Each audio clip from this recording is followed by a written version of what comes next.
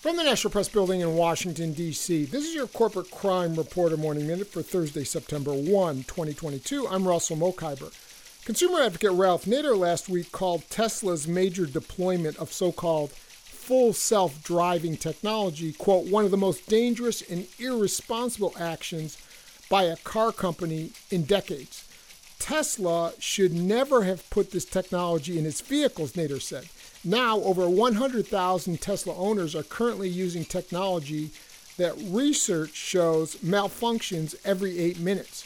I am calling on federal regulators to act immediately to prevent the growing deaths and injuries from Tesla manslaughtering crashes with this technology, Nader said.